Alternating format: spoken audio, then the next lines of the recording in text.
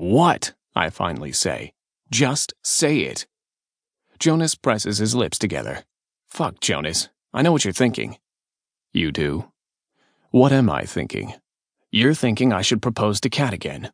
And yeah, I know that's the way we were raised. You get a girl pregnant, you marry her. No other option. I know that's what Dad would demand of me. But I'm not beholden to Dad anymore. He's gone. He made his choice, and I'm a grown-ass man. I've decided I'm not going to ask Kat to marry me, and that's final. It's my choice. I love her. I really do, and that's enough. I've decided I'm going to love Kat with all my heart and be committed to her and help her raise our baby, and we'll just see what happens between her and me. If she wants to go, she can. Same for me. I'm breathing heavily. My chest is tight. What? Stop looking at me like that. Mr. Faraday? It's the chef, accompanied by a guy in a tux. How are you this evening, sir? This is Gregory. He'll be serving you tonight. The four of us shake hands.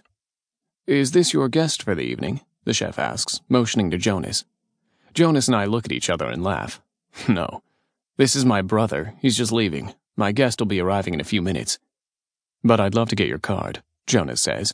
I'm thinking about hiring you guys as a surprise for my fiancée. I smile at the exuberant tone of Jonas's voice when he says the word fiancé. When's the wedding? The chef asks. Exactly 3 weeks from today. Oh, congratulations. World's shortest engagement, Jonas says, laughing. And she's not even pregnant. I glare at him, low blow. Jonas winks at me. So, Mr. Faraday, the chef says, addressing me, I just had a few questions. He runs through his menu items, making sure I'm happy with each course as he plans to prepare it, and I give him approval on everything. Wonderful. We'll start with a light appetizer and drink pairing when she arrives. Oh, I should have told you my girlfriend's pregnant, I say. No alcohol this evening for either of us. Oh, no problem. Thanks for letting me know. Congratulations. The chef and waiter head back into the kitchen. Well, have fun, Jonas says, slapping my back. I better get home. Sarah just sent me a text saying she misses me. Always a good sign. He snickers. Hang on a second, I say. We're not done. I motion to a love seat, rented for me by Teresa, and we sit. What? Jonas asks, obviously anxious to leave. I exhale. I need you to understand something. Jonas waits. I have no desire to get married, not even a Kat. From here on out, just don't give me a hard time about it, okay? It is what it is. I know Kat's pregnant, and I know we were raised to... I don't think you should ask Kat to marry you, Jonas says, interrupting me. He levels me with his startling blue eyes. You don't? No. But you're getting married?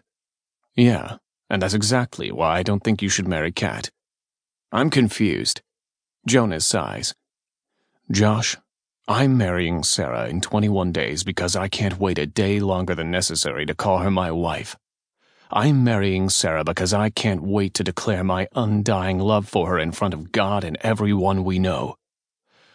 I'm marrying Sarah because she's the air I breathe, the embodiment of my hopes and dreams and my every drop of happiness, because I want Sarah to be mine, all mine in every possible way till the end of time, because I never want another man to touch her, ever again, because even the thought of another man touching her makes me homicidal, because I want to be there for her, for better or worse, for richer or poorer, in sickness and in health until death do us part, and I want to promise that to her in the most sacred way possible.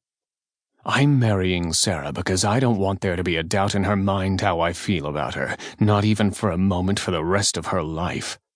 He scowls at me. And not because I think I need a motherfucking piece of paper to tell me my love is real or official. I swallow hard, rendered completely speechless. So if you don't feel exactly the same way about Kat, Jonas continues, his eyes burning like hot coals. If you don't want to make that woman your wife for all the reasons I just described, then she didn't just do you a favor by turning down your proposal. She did herself a favor too.